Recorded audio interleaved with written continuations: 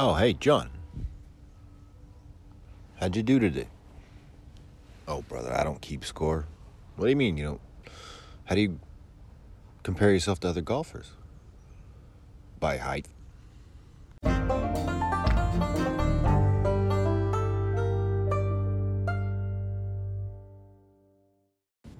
So why is love horse shit? It's a pretty clever title, isn't it? It's a good title. It's a catchy title. But it's like the Beach Boys. Wouldn't it be nice if we were older and we wouldn't have to wait so long? Like, these guys are itching to get in with some broad, some woman, and just cut their lives in half. Like that England Dan and John Ford Coley song, we'll never have to say goodbye again. That's the singer-songwriter era for you. A bunch of horse shit. England Dan and John Ford Coley. Who calls themselves England Dan? Hi, I'm England Dan. Well, I'm United States America John. Shut the fuck up. So anyway, my lady she's still not talking to me, if you haven't gathered that. She texted me the other night while I was asleep, which was kind of her. But, yeah, she's still not talking to me, so,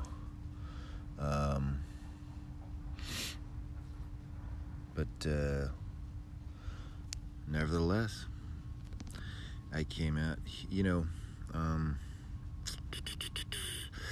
so my lady's not talking to me. What better place to not listen than out here at Balls R Us and just chill, Do your balls hang low? Do they wiggle to and fro? Can you throw them over your shoulder like a military soldier? You know the whole deal. Anyway, I wish her the best. She needs a little space. She needs to chill out. She knew I kind of went on walkabout out here. It was my intention to get healthy out here, even if it took all summer. I stated that explicitly, and then I am executing that explicitly. So, there you go. Anyway, so it's creeping towards the end of the summer, folks. And we're going through the dog days right now. The dog days. That balmy stretch, that feels like kind of a wet blanket over you for a little bit. Why do they call it the dog days? I'm sure there's a reason. I'm not going to fill you in on it right now. Pretty soon that'll be... Well, we're only a few weeks from Labor Day, which is kind of like the bookend of summer. We got Memorial Day to open. We got Labor Day to close. And everything in between is what happens on the life of a car dog. Yeah, pretty soon we'll be listening to, I don't know, it'll seem, this time of year it seems like, later in the evening, you want to listen to, like, Frank Sinatra, the summer wind came blowing in from across the sea. The organ in that song sounds like it's coming out of, like, Fenway Park on a late August or early September night. But, that's what it's getting to be like. We're getting to we're cresting the hill of summer. But, so I get a lot of people ask me, where's car dogs come from? What is a car dog? What does that mean? And, there's a few answers. There's, ooh, excuse me, it was in me, now it's on me. Oh, well, car dogs is a term that salesmen use, car salesmen, in reference to each other. Like, if this is your pack, these are your boys. You guys have been, the majority of you've been in the business. A handful of you have been in the business. They've been in the business. You and your buddy. You guys are car dogs. You guys, usually it's something you can't shake out of your system. When you get the car business in your bloodlines, it's something that you can't, you try and shake. You get in this kind of weird trajectory of life in the car business, and even if you leave a dealership, you might go to another one, or you might try another job. There's plenty of people that leave the business, go start something else, and then get pulled back in. They get sucked back in, like some awful like wave pool. You get sucked back up, and it comes roaring back. Car dogs are like, anybody that knows it's been corrupted by the business, it's been around the business for more than a year, 2 or 7 or 5, and that's the simple answer. A car dog is just somebody that's in the car business that kind of knows the business, but is not jaded, but kind of could be if you really delved into it. Somebody just can't shake the business. Somebody, it's in their blood. But now the clever answer. Well, a car dog. I think usually when you examine anything with the title dog in it, War Dog, he's a war dog. The movie War Dogs, that was a good movie. With Jonah Hill and, what was the other guy's name? Miles something. That was the same director as Hangover and Old School and The Joker. War Dogs, about the guy. It's based on a true story about military contractors that got busted trying to sell weapons to the wrong people at the wrong time. Then you got Reservoir Dogs. I was always fascinated by that title as well, and I'd read up, like, what does that mean? Like, your early connotation of a reservoir dog would be dogs in a reservoir. What happened? Well, what brings to mind what goes on when dogs are in a reservoir? They're trying to, get out of this reservoir. They're trapped in there, and they do whatever they can to get out, to step over each other to get out. It just becomes a whole thing, kind of a survival game, if you will. There's theories as to what that means. The one I'd read a while back was, the most popular theory was that when Quentin Tarantino worked at this video store, he recommended Louis Malle's Au revoir les enfants to a customer who misheard the title as Reservoir Dogs. It's a stretch, but to mistake a French film for Reservoir Dogs, but that's what I had originally read. Another version of this says that Tarantino's girlfriend was the one recommending the movie, and Tarantino mishearing it as he misheard it. Others suggest the title is a hybrid of Au revoir les enfants.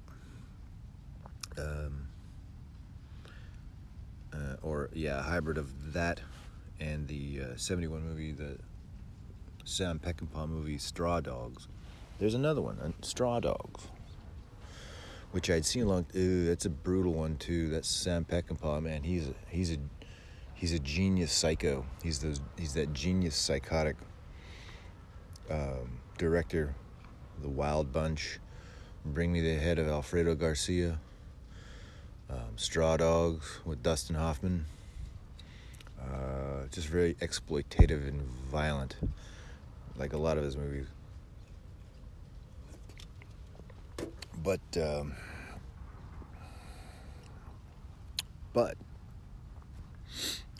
real answer is quite simple.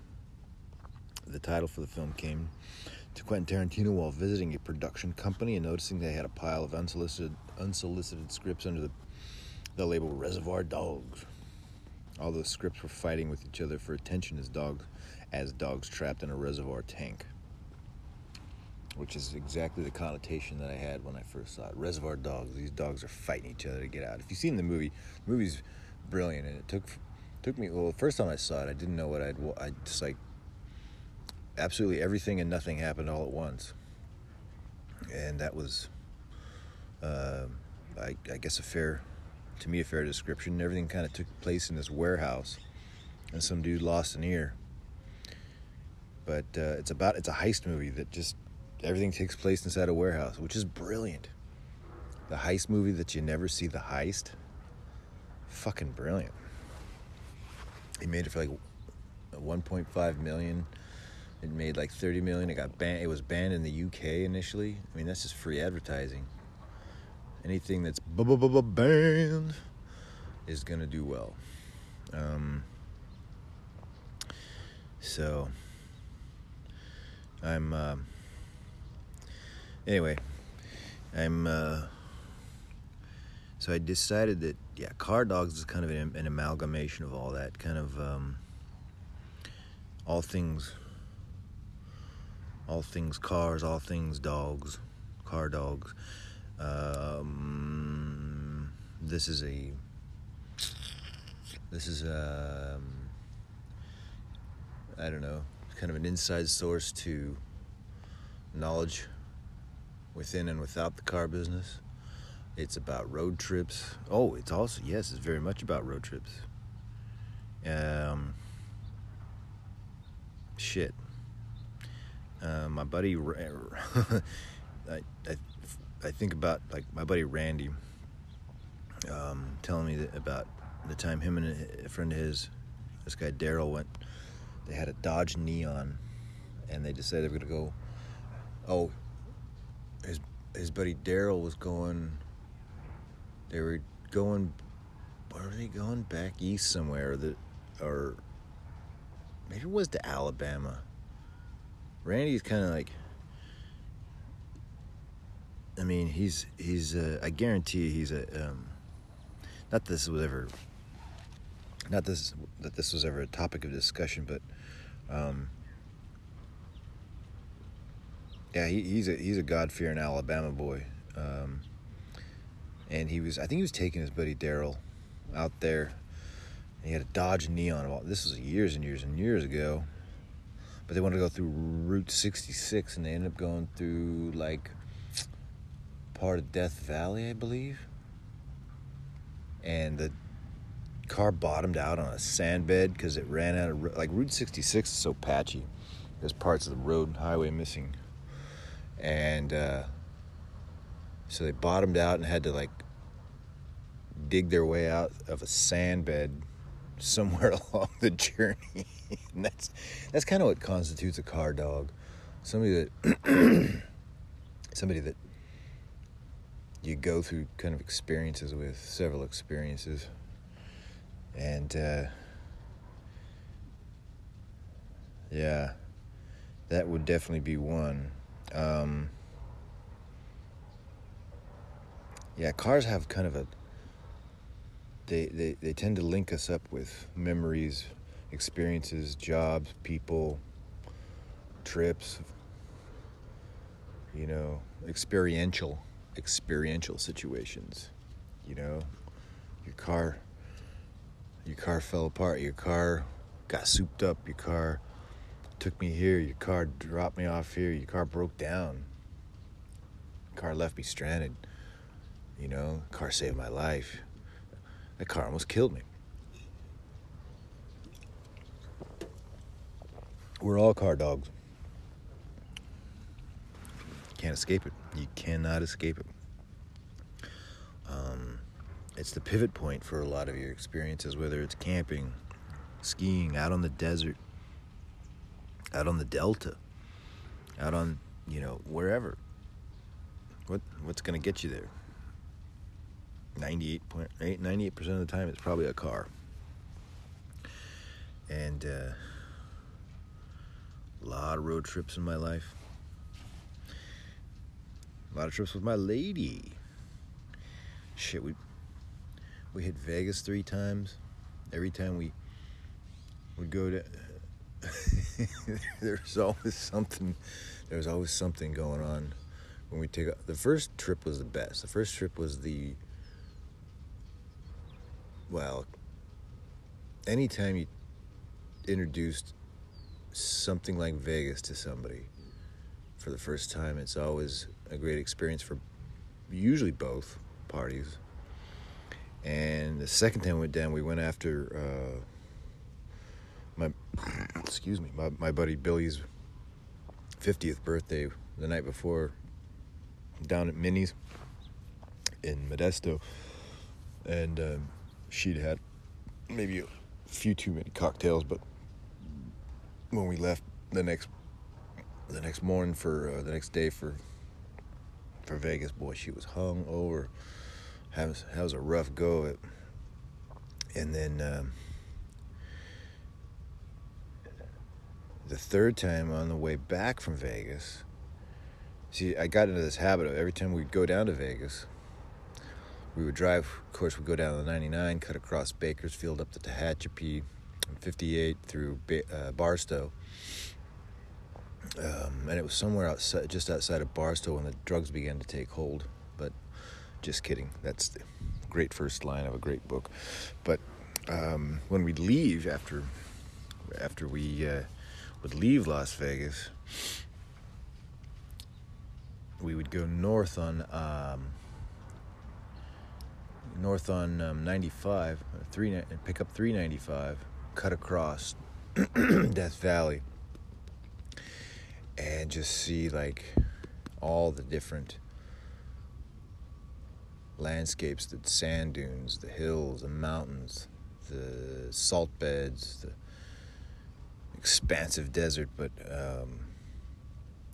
yeah, the third time we got lost. It was at night, and you start creeping around the edge of these towns. These hills have eyes type towns. Ooh, shit. Good stuff though. But that's chalk it up to car dog experiences. This is what you do. Like I used to go camping a lot with my buddies, my buddy Randy.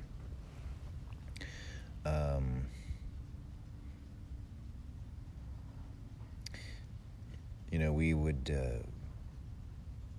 get a lot of weed, and then we'd go up in the hills, and we'd go up there with either Tim the Turk or George Shimrado. I got sandwiched in between those two guys one night on an air mattress that slowly just deflated through the course of the night, and I was in the middle of these two guys, and they're big dudes. Like Tim the Turk's probably about my height. He's probably 6'2". He's probably about 210, 220, solid. And then Shimrado, shorter but just as big. He's probably a couple hundred. And I'm lodged in between these two stone pillars as this air mattress starts to deflate, and then they slowly just caved in on me. It was a cave-in, and then ultimately, I think Shimrado got launched off the air mattress once it got, it became one of those situations where it's like if you jump on one overinflated side of it, you can launch a guy off the other side. Like like those big inflatable things on lakes, you know. And Shimrado ended up getting launched, but that's what, you know, overnight experiences do. You get, you know, you find yourself in some interesting situations. But yeah, even out on the, you know, even out on the Delta, we'd be out 2-3 in the morning doing, you know, we'd be fishing. I've seen Tim the Turk shit off a boat. I've seen him shit in the Delta. But those are road dog, hard dog experiences. That's what you do with your friends. You know, one minute you're closing a deal on a 2014 Altima, and then several short hours later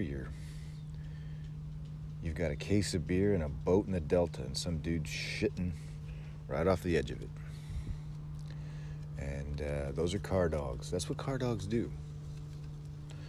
So, but a great example, well, to my lady, among Vegas, you know, we'd go to Half Moon Bay a few times, 2-3 times a year.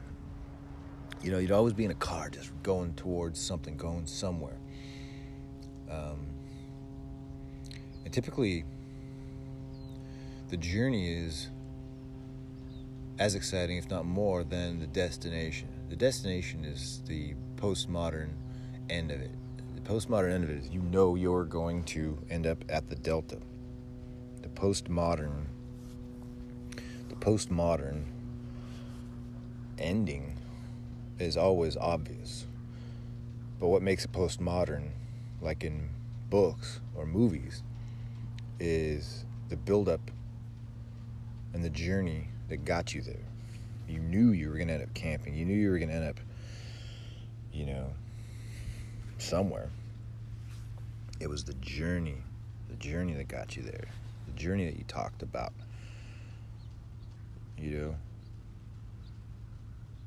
And it's even better when you leave the drop of a hat. It's just like instant spontaneity. Many times. Well, shit, one of the Vegas, the last Vegas trip? The third one I had planned, well in advance, but I'd gotten even tired of waiting, and we left a day early and ended up going by way of Pismo Beach. We stopped in at Pismo Beach, which isn't even on the way. And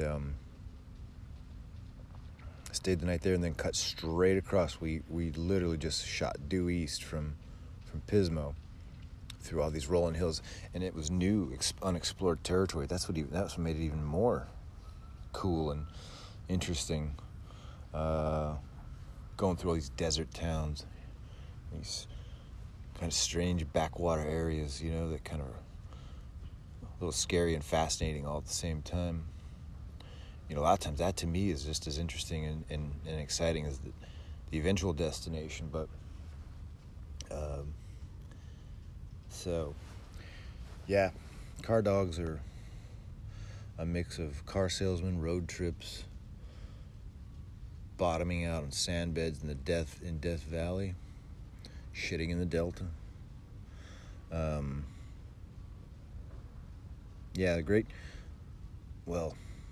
My most recent example, my best example would be a year ago this time,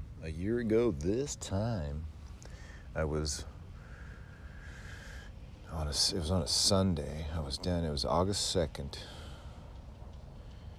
and I was down in Yosemite with my 20-year-old. She'll be 20 in December, actually. And then we'd spent the day in Yosemite, and which is cool. Always loved Yosemite. Always loved going to Yosemite. Even before I considered myself an outdoorsy type, I could always go to Yosemite and always just look at the granite, the half dome, El Cap, waterfalls, just stunning. So we spent the day there. I dropped her off at Modesto, and then I head north. And I stop in Freeport, and it's about by then it's 8:39. On August 2nd, it's like an outdoor Italian piazza going on. There's like the Freeport Bar and Grill is live and kicking. There's people outdoors. There's people sitting outside. It's an outdoorsy area, all the bait shops and the Delta, the trailer park, the people, they're all out and about. It's very piazza style. I pull in my oldest is there, and she's shaking down a couple of residents for a free drink and some chicken fried steak. And she might deny this, but it's a fact because she had a few cocktails, and there's absolutely nothing wrong with that. So I settled in, and my lady at this point she had left for Sturgis of all things, and I'm not a bike guy, and but she'd got in with a group of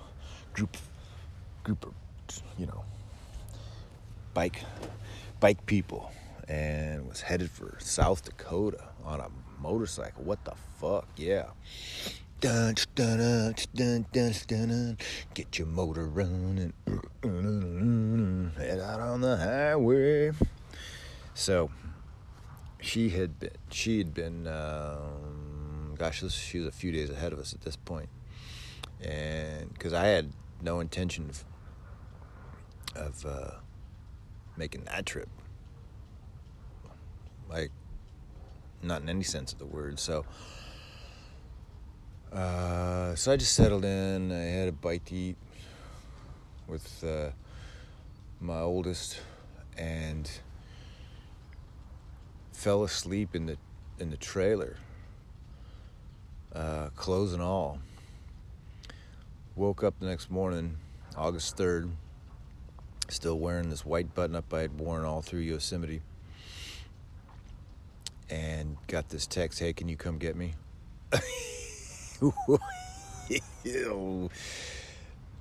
And I was like, who's this?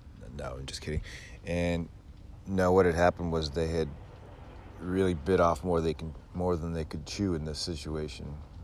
Well, the person she was riding with was ill-equipped to deal with riding a bike as far as they had, and they'd at this point made it all the way to Buffalo, Wyoming, which is a very small town, pretty much dead center of Wyoming. So I first looked for any local airport. She needed to get back, and there was a Sheridan Airport, a couple hundred miles up the road or so, but I couldn't foresee her really. Under the circumstances, she wasn't going to make it up there. So I said, fuck it. This is what you do. This is what car dogs do. This is what most people would have done for me. They have. So me and my daughter, my producer daughter, Sarah Plainview, the converted Amish, we loaded up, and wearing the same white button-up I was wearing to Yosemite, we hopped in a vehicle, and we were off. We were gone for Wyoming. Why fucking Wyoming? Just on the spur of the moment. Bam, we were gone. We stopped at the dispensary. We loaded up the trunk.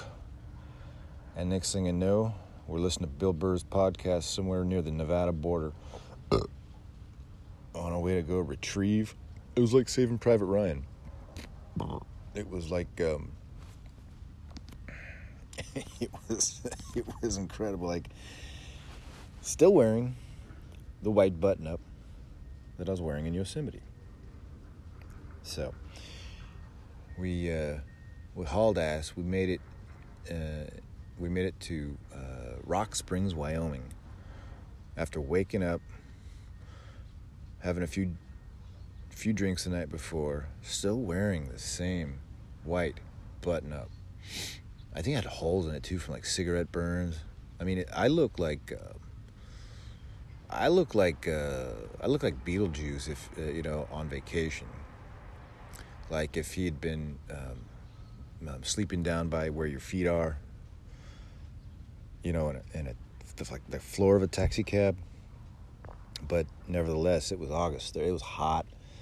We're driving through the deserts of Nevada, just blasting music, just playing a little Fat Boy Slim. Right about now, the Funk Soul Brother. Check it out now. But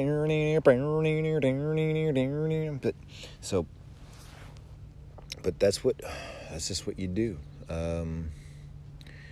We made it out of California through Nevada, across Utah, the Salt Flats of Utah, the Bonneville Salt Flats.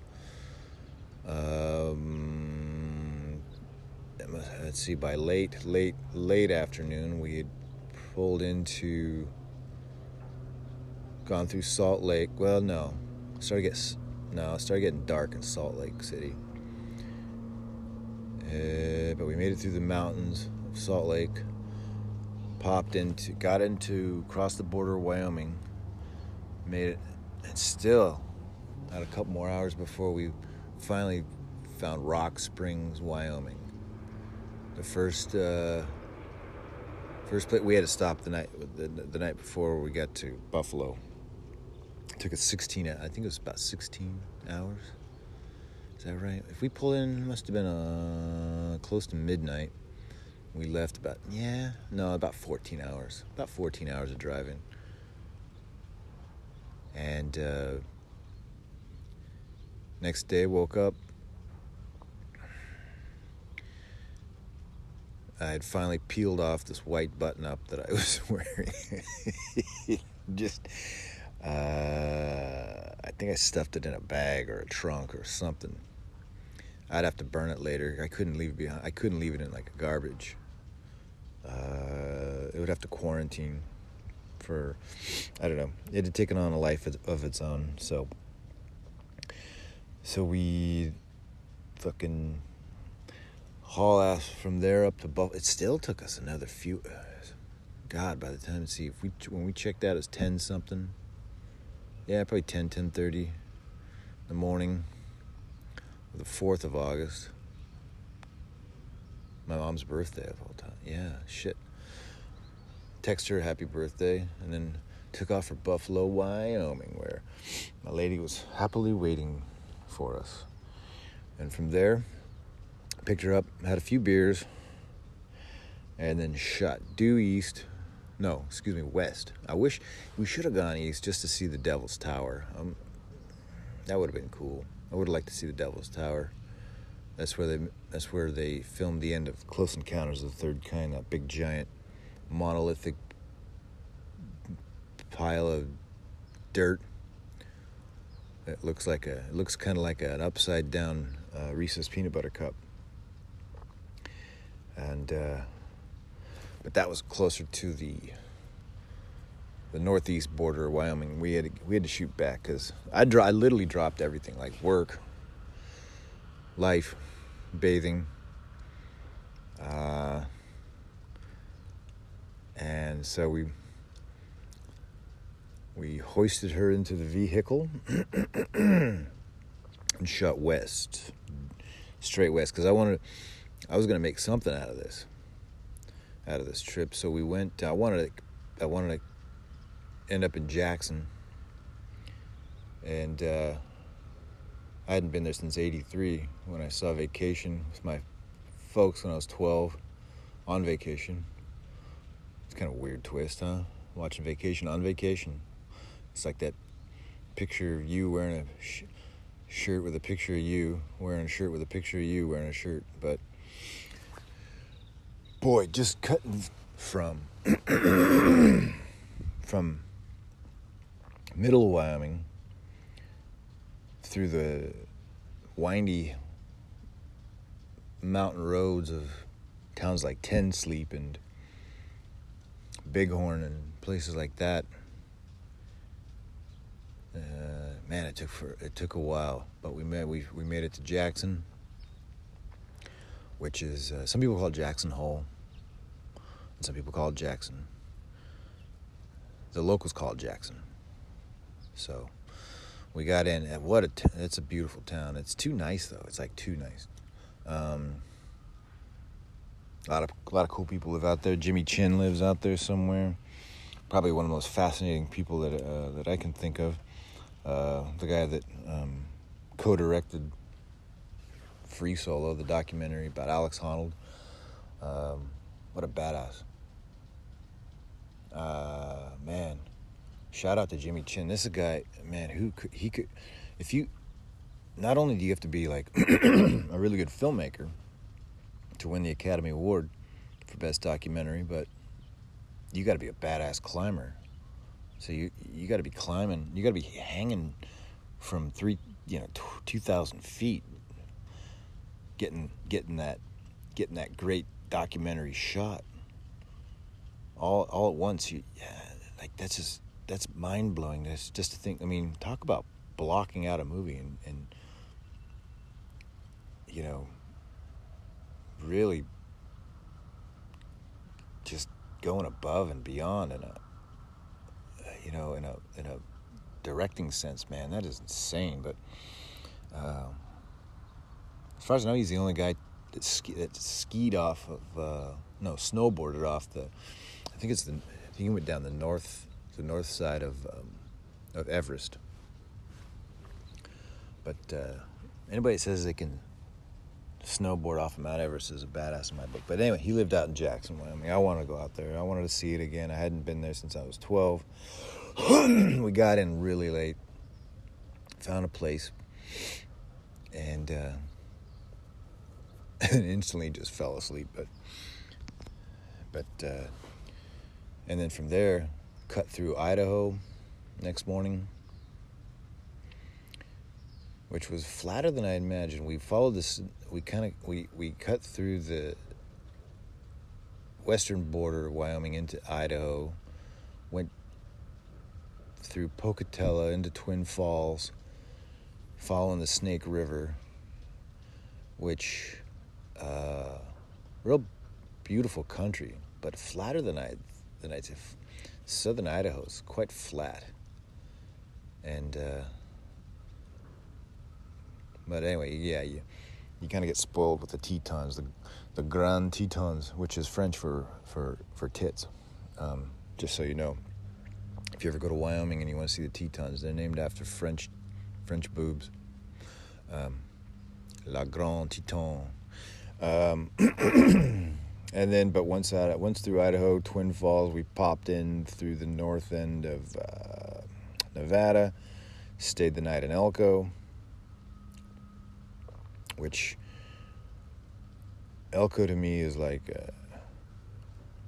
it's like the bottom of a funnel. Like I will drive around and around and around Nevada until I finally get to the bottom of it, and I will inadvertently through some strange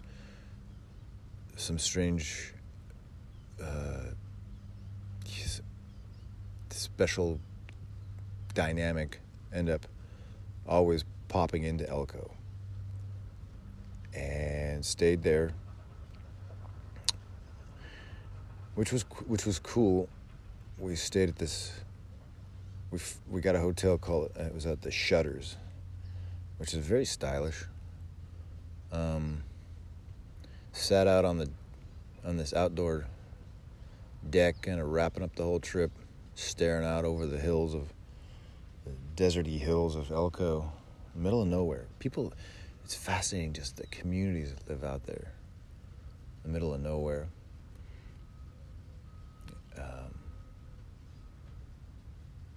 Yeah, it's just, there's like in Wendover, we managed to miss Wendover on the way back, but they've got this huge alcohol emporium, like, it's like a Bevmo, but it's like seen bigger. But Wendover, shit, there's like, how many people are in Wendover? Like, not even 1,000? Is there 1,000 people in Wendover? But the next closest town is Elko. Unless you go across the Salt Flats, then you got Salt Lake. Like, who's making that trek? Like, you, to get anything like that, to really stock up, boy, you got to make you got to be a road dog. But we made it in. We got done. We made the trip. We survived the trip. We retrieved my lady. And we got in on a Thursday night. A 4-day round trip, just impromptu, drop of the hat. Just, I'm headed for Wyoming. I just got back. Okay. Got in late that evening. Friday morning, back at work. And that's what you do. That's what a car dog does. That's what car dogs do. Just crazy bullshit, drop of the hat. Okay, I'm in. Let's go. Are you a car dog? You know, that cars define us. They kind of define us in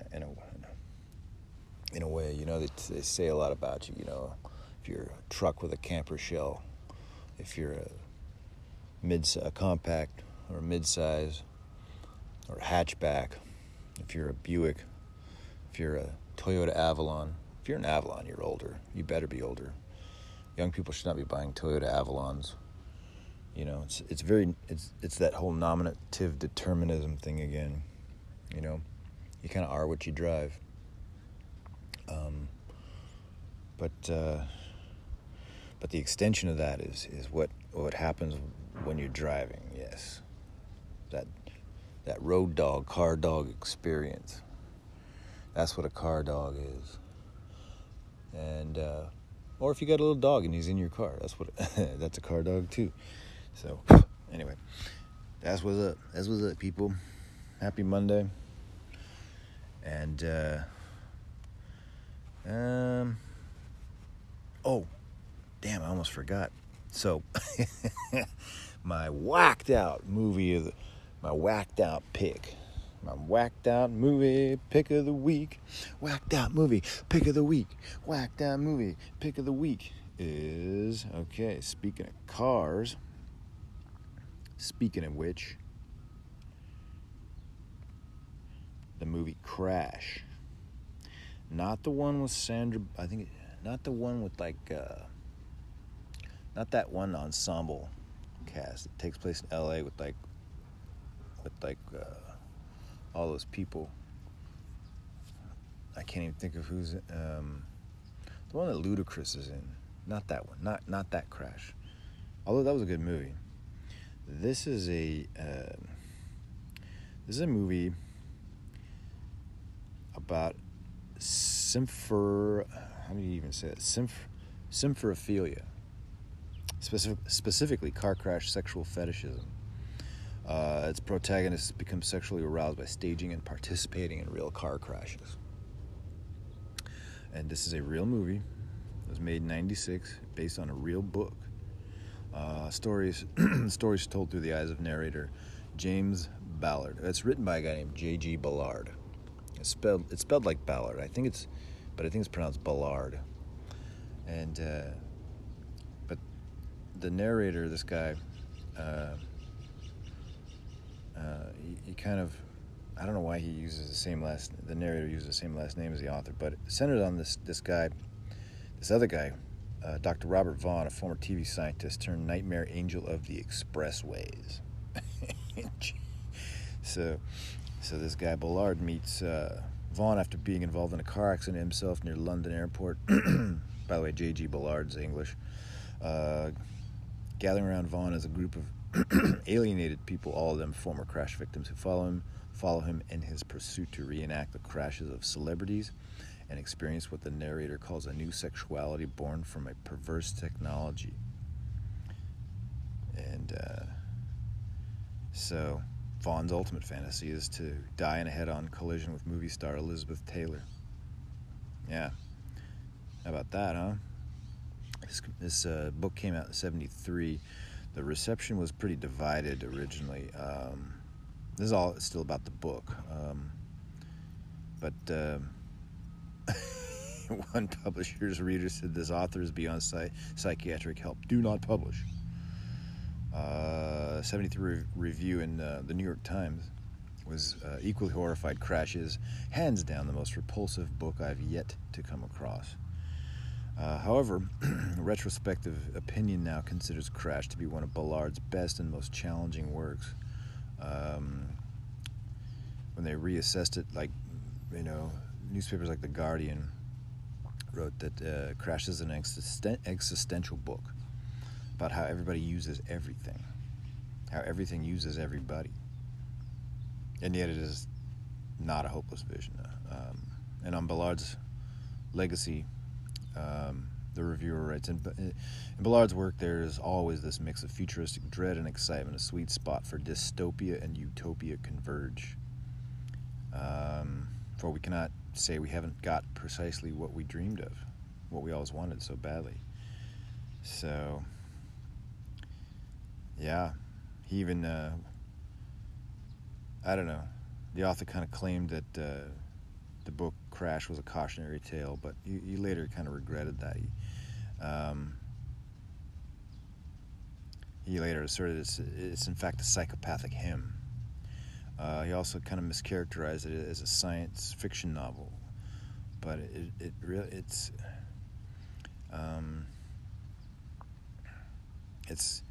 kind of is, but it isn't. I mean, it's kind of like, it's futuristic and Orwellian in nature, but analysis of the books in other writing have declared it the first great novel of the universe of simulation. Simulation. Made note of how the fetish is the story, the fetish and the fetish in the story conflate the functionality of the automobiles with that of the human body, and how the characters' injuries and the damage to the vehicles are used as equivalent signs. To him, the hyperfunctionality leads to the dysfunction of the story, blah, blah, blah, it goes on, but there's no moral judgment about the events.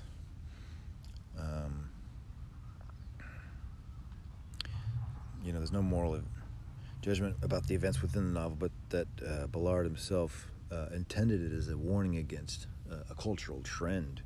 So how about that? Here we are,